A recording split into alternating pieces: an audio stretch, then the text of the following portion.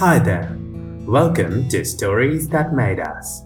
This episode, the 25th of our series on creation myths, takes us to the Andes in South America.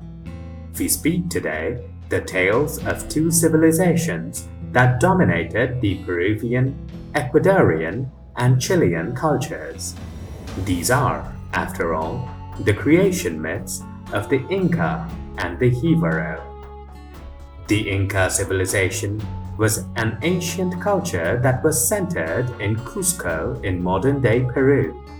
In time, their influence also dominated much of Ecuador and Chile.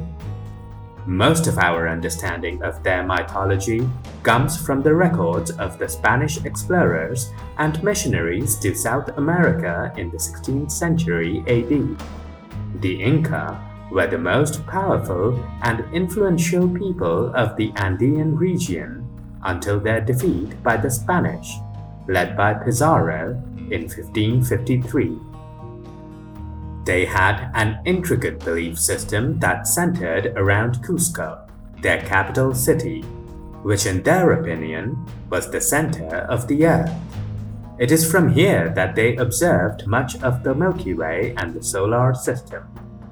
Their belief system, for a large part, was ingrained in the movements of the constellations, planets, and other planetary formations, and their effects on agricultural and crop cycles, and also human and animal behavior. The Inca society was highly developed. Many scholars would argue that they were perhaps more developed at the time than their eventual conquerors, the Spanish, and indeed most of the Western world. In the pre-Incan period, a god named Pachacamac was worshipped by the natives. During the time of the Inca, the same god was referred to as Viracocha. He is the supreme god, the primordial deity, without shape or form, beyond comprehension and unnamed, the truly undefinable and all-powerful. This god was responsible for the creation of the universe and all life. The people believed that this deity simply rose in the beginning from Lake Titicaca, and upon his creation, he then designed and formed the stars, planets, and the moon. Afterward, he sent these celestial bodies away, placing them where they are now. Pachacamac then created the rest, all the humans, plants, and animals.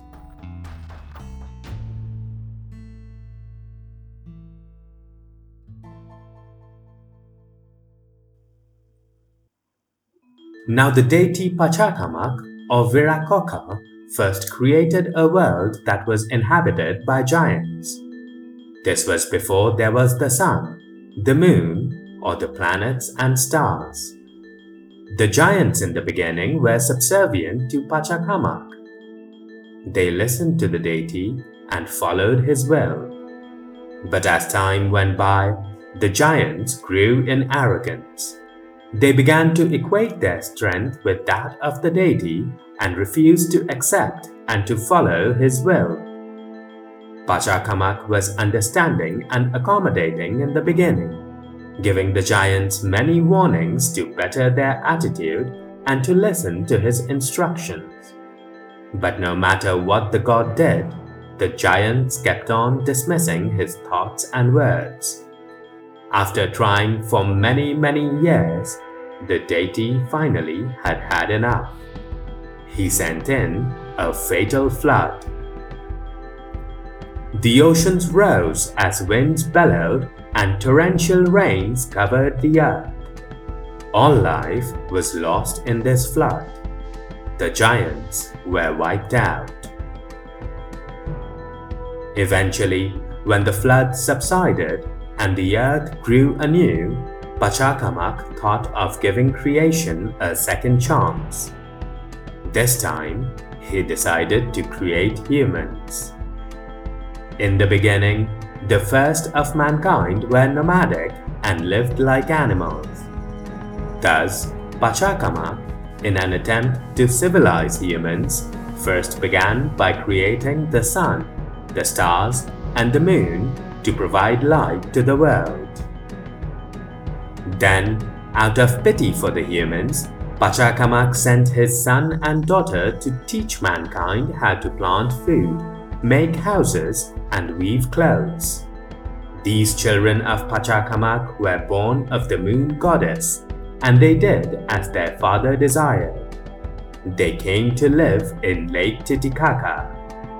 Now they were told to travel the world, and wherever they were to stop, to plant the golden scepter that was given to them by their father, the primordial deity. This scepter, their father had said, would be assigned to the people to build a city. Show the people to be good, kind, loyal, and faithful. Give them civilization and culture, was the command of Pachacamac. Now the son of Pachacamac was known as Manco Capac. He was also called the Inca, for he was the first emperor of the people. His sister, Mama Oclo, was his queen. All the Inca rulers have descended from this first pair of ancestors. These two deities taught mankind all that we know. They showed the men how to make weapons to hunt and crops to plant. To the women they showed how to make clothes and cook food. Now one day, the Inca emperor and his sister wife stopped in the valley of Huanacauri. Here, they succeeded in planting the golden scepter. This place became the great city of Cusco.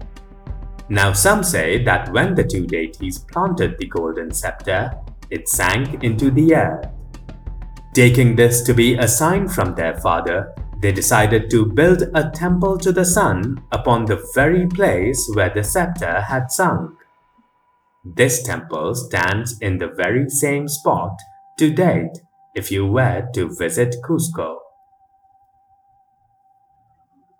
The deities thought this new place to be perfect for settling all their people.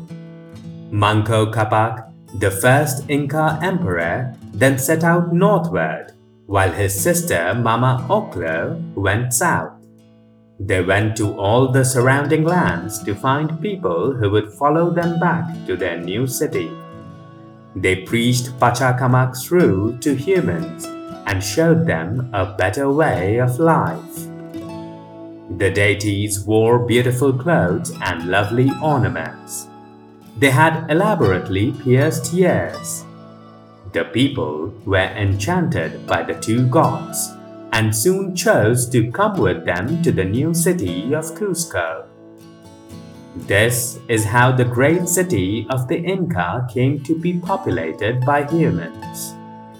Now the emperor and his followers from the north settled and founded Northern Cusco or Hanan Cusco, while the queen and her followers took refuge in southern Cusco or Huron Cusco. This is how the city was divided into the upper and lower halves.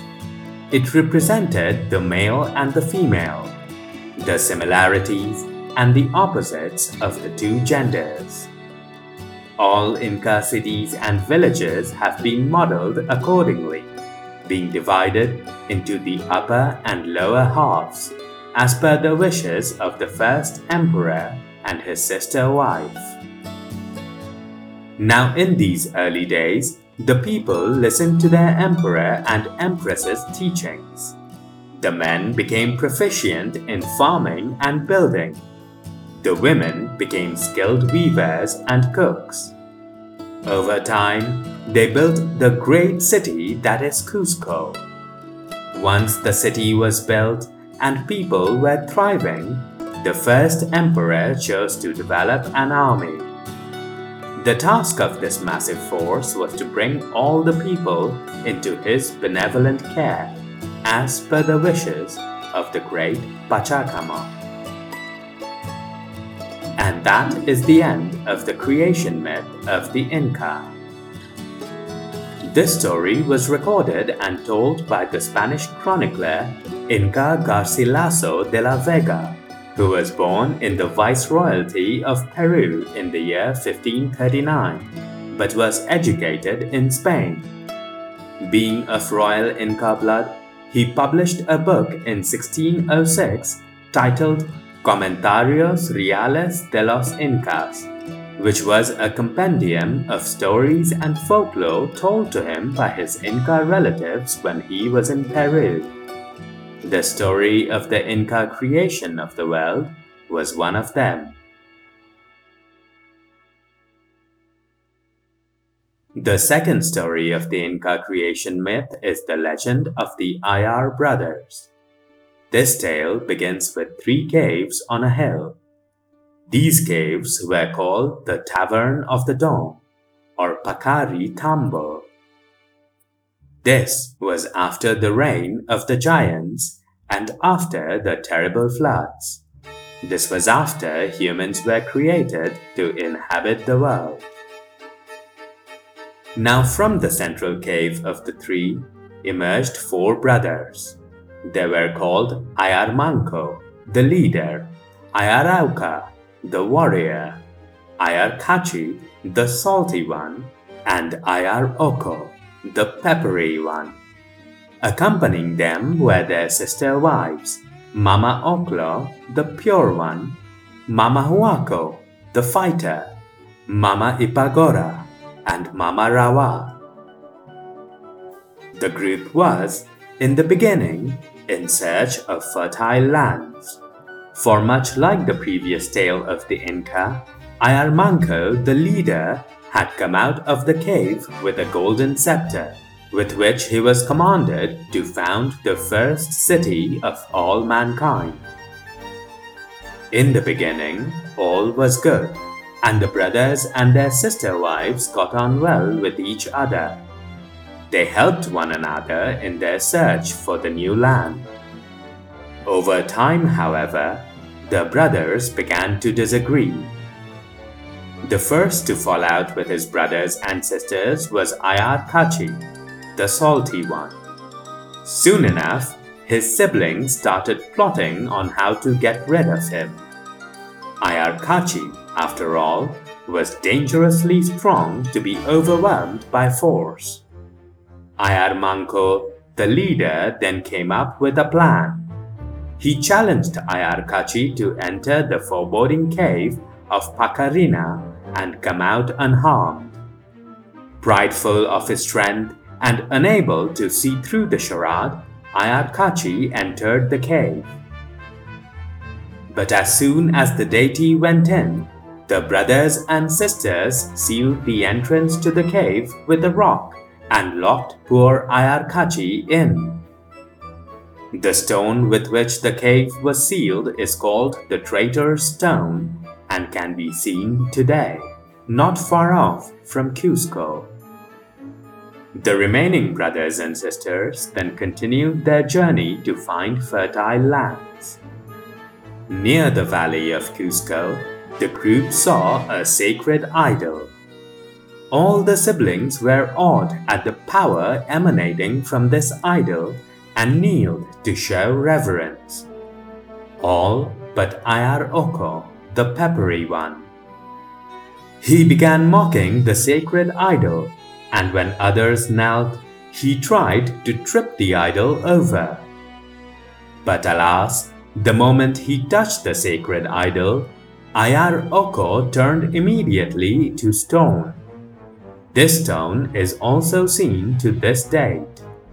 It is the Huana Cauri on the Huana Cauri hill.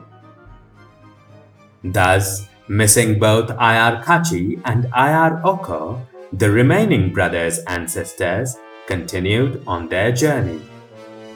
When they were tired, they rested. Ayar Manco, the leader, then thrust the golden scepter into the ground. Surprising all, the scepter sank deep into the earth. This was a clear sign of the fertility of the land. Thus, it is here that the siblings chose to make their city. Ayar Manco ordered Ayar Auca, the warrior, to stand on a cairn and proclaim to the world the foundation of the new city. He was told to tell all to come to the city and prosper and grow with the blessings of the siblings. Ayar Manco then asked Ayar Auca to mark the boundaries of the cities so that all the people coming in would be able to spot its limits. The warrior brother thus turned himself into a stone, and this stone became the cornerstone for the eventual city to be. When the people started flooding into the city, Ayar Manco taught them to build houses and granaries. With the help of his brothers and sisters, he taught the men and women to farm, hunt, and speak. He showed them all how to build and live in this new city, which he named Cusco, and made it the capital of all the Incas. He and Mama Oclo then became the first king and queen of the Inca people. They are the parents of the first Inca, named Sinchi Roca. When the time came for the first king and queen to leave their beloved city and return to their father, Ayar Manco built a great temple, known to all as the House of the Sun. This temple is where all the Inca prayed to their sun creator, also known as Pachacamac or Viracocha. This popular story of the Ayar brothers was first recorded by the chroniclers Guaman Poma, Cieza de Leon, and Betanzos. One of the most interesting things about the Inca creation myths is their bringing together of mythology and the justification of the Inca ways concerning gender roles, military power, hierarchy, and the establishment of cities. Cusco was deemed to be the center of the earth, and military expeditions were sent by the Inca to either kill or convert the people of the surrounding lands to the Inca way, the superior way. The next story is of the Jivaro or Shuar. The Jivaro or Shuar are an indigenous people of the eastern Andes, predominantly inhabiting their ancestral lands in Ecuador and Peru. Well known around the world for their head-shrinking practices and skilled use of blow darts, the Jivaro had a brutal and hard existence, first fighting against the Inca dominance and then the Spanish conquests. This history of fighting has left a lasting mark on the peoples of the tribe, for many still choose to isolate themselves from the ways of the modern world. The Jivaro practice an animistic religion. Like other animistic religions of the world, the people of the tribe believe that spirits inhabit all things, animate and inanimate. This is why deities such as the Earth Mother and the Spirit Protector are an important part of their religion and mythology. Now, speaking about their mythology, it is not a happy one. Their story is dominated by tragedies and a series of battles among the gods.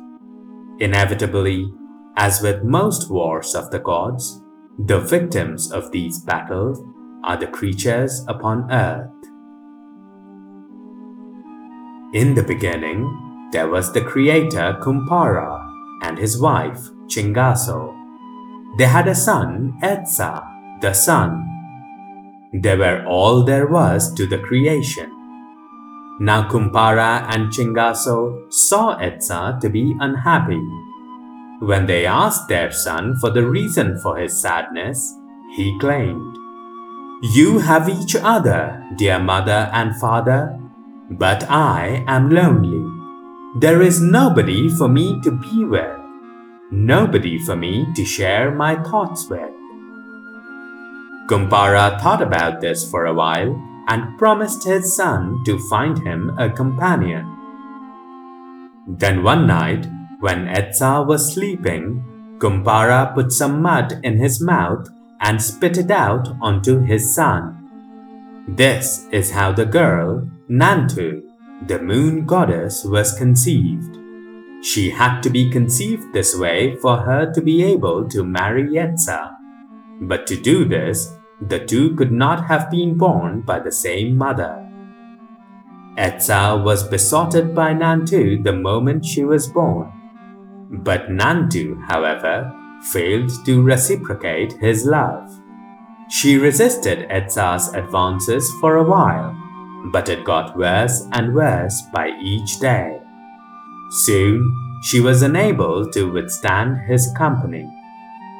Finally, fed up with Etsa's continuous pursuit, Nantu plotted her escape to the sky.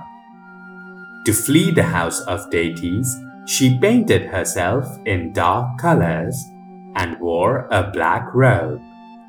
Then, when no one was looking, she fled. Nantu thought her escape to have gone unnoticed by others, but that was not to be.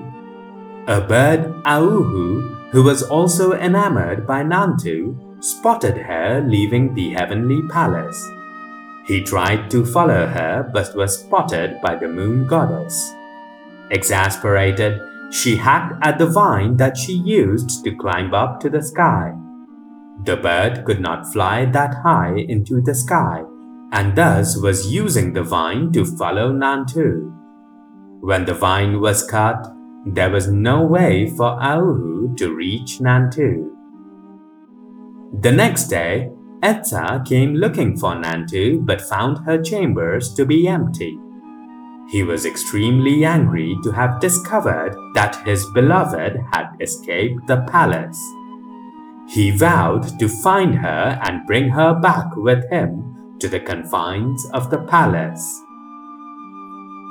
After searching all over and not finding a trace of Nantu, Etsa concluded that she must have gone up into the sky.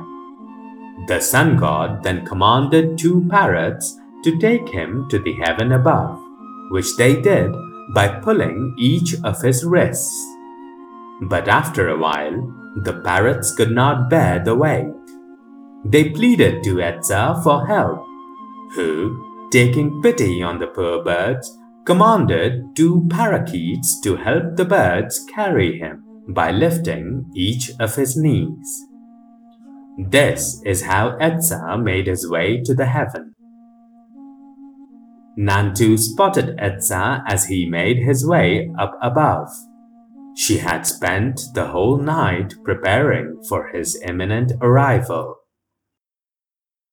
When Etsa landed in the sky, he glowed bright red in anger. The sun and the moon fought violently against each other, both eclipsing one another in strength and violence. They continue their fight to this day. This is how eclipses, both lunar and solar, are caused. Eventually, after a long and drawn-out battle of attrition, Nantu lost. Knowing that she would have to accompany Etsa back to the palace, she wept in despair. This is why it rains when the moon's face gets red. Nantu was thus tied and brought back forcibly to the palace. But while she had been vanquished by Etsa, she was even more adamant to not marry the sun. She went off alone and produced her child, Nuhi, by breathing on dirt. Now Nantu thought that no one was looking, but the bird Auhu kept an eye on her. When he saw the clay child, he was overcome with jealousy. He flew over the clay child Nuhi and tripped it, breaking it into 1,000,000 pieces. It is these remains of clay that were then collected by a grieving Nantu. When she wept, Holding the pieces, they came together and became the earth that is our home. Now without a child and lonely, Nantu finally agreed to be Etsa's wife. They were married by Kumpara and Chingaso amid much festivities. The two had a son out of their union. He was named Unushi and is the sloth, the very same that we see in the jungles today. Unushi was doted upon by his parents and they gave him his forest to live upon the earth. Etsa and Nantu then went on creating one animal after the other, thus populating the world with all the creatures that we see. After all, they used the earth as a mating place. After Unushi had grown up, the two deities sought a bride for their son, the sloth, but all the creatures of the earth were his brothers. Nantu thus sought an audience with Chingaso and pleaded to her for help. Moved by her request, she gave her a mysterious egg, of which was born the woman Mika. After Mika and Unushi were married, Etsa and Nantu instructed the two on how to live and prosper. Unushi, however, was lazy and did very little work. This is why the women of all species do more work than men. This is why the Hivaro women work harder than men. One day, Unushi and Mika went sailing on a canoe down a river. Here, Mika bore a son named Ahimbi, the water snake. Now to help Unushi and Mika with rearing their child, Chingaso sent in many eggs. From them came many animals and birds. Some of these new animals helped Mika and Unushi find and make food. Others, like the anaconda, made them an axe to chop trees and make huts. Ahimbi, when grown, used this axe to cut down a tree and from it fashion his canoe. With this, he traveled the ends of the world. After spending a long time traveling, he decided to come home to check upon his parents. Now while Ahimbi was out traveling, Unushi had wandered off into the forest and was lost. Mika tried hard to find her husband, but all her search was to no avail. She eventually returned to her home and waited, sad and lonely. When Ahimbi returned to his home, he thus found Mika alone and crying for her husband. That night, Ahimbi slept with his mother. The next day, they did not wake up soon enough to prevent his grandfather, Etsa, from seeing them together. He was furious to find his family indulging in incest. In great anger, he banished and exiled the mother-son couple from the land. The two wandered about the desolate and empty lands, producing many more offsprings and looking for shelter. The two sought help from many of the animals, but they were disgusted by their incest and would not help them. Now after a while, Unushi found his way back to his dwelling, but he found it deserted. He searched everywhere for his wife, but was unable to find her. Exasperated, he went to his father, asking if he saw his daughter-in-law. Etsa, with a heavy heart, recounted the tale of Mika's betrayal and incest to Unushi. The sloth, upon hearing what his wife and son had done, blamed Nantu, his mother, for having married him to an impious woman. In his rage, he beat his mother and buried her in a hole. Nantu would have died there if not for the help of Auhu the bird, who rescued her from the burial mound. She, however, was not grateful to the bird and left him the moment she was rescued. Auhu still cries in the night, waiting and longing for Nantu's return. Nantu, meanwhile, having been freed, then sought out the exiled Ahimbi and Mika. Upon finding the two, she told them of the cruelty of Unushi. Ahimbi, upset at the treatment of Nantu, went along with his offsprings to hunt down and kill the sloth, his father. When the deed was done and they returned home, Mika, distraught at the loss of Unushi, tried to kill Ahimbi and all who accompanied him to kill Unushi. It is this great battle between Mika and her sons that caused thunder, lightning, and violent thunderstorms and rain. Even today, when the world is rocked by these phenomena, the Hivaro seek shelter to protect themselves from the fighting gods. Now out of the loudest clap of thunder and the brightest bolt of lightning came the fully armed Hivaro warrior named Masata, or War.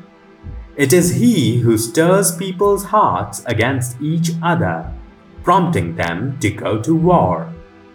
Even gods are not spared of Masata's venomous lies and hatred. It is Masata who's the creator and the cause of all troubles on earth. It is he who is never satiated with bickerings and fights among the men and the gods, and seeks bloodshed everywhere. Etsa and Nantu blamed Ahimbi for all the trouble that had come to the earth. He had, after all, led his offsprings to kill his own father Unushi. Etsa imprisoned his grandson Ahimbi in a fortress under the Great Falls. He is trapped there even to date. It is said that one can pinpoint the exact location where he is imprisoned by looking at the spot where the waters are the most turbulent. Ahimbi, the water snake, is still trying to get free of his prison. It is said that over the years, and out of reach of Masata in his prison, Ahimbi now wishes for peace. He sends up sprays of water to make rainbows as a peace offering to Etsa, to show him that he means well. Masata, however, always obscures the signs by sending mist or rain to block it. The Hivaro tell an interesting story of Chingaso. They say that she, sad at the plight of Ahimbi, thought that he had served his time for his transgressions for long enough. She sought to free him, but the water snake, not recognizing the goddess, turned over her canoe in the rough water and ate her as she approached to free him.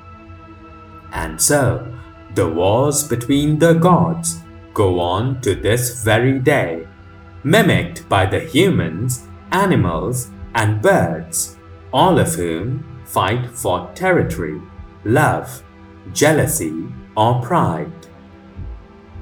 And that is the sad tale of our origin as per the Hivaro.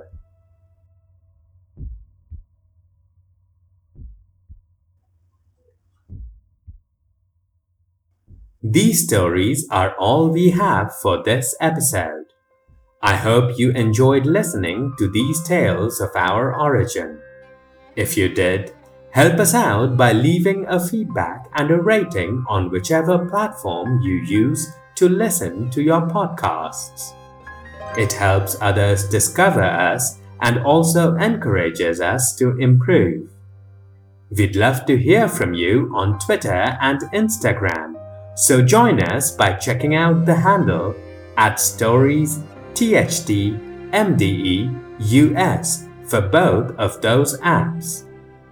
Email us at info.storiesthatmadeus@gmail.com with your feedback, questions, or just to say hello. Thank you for listening to us. We'll be back again next week. Until then, it's goodbye.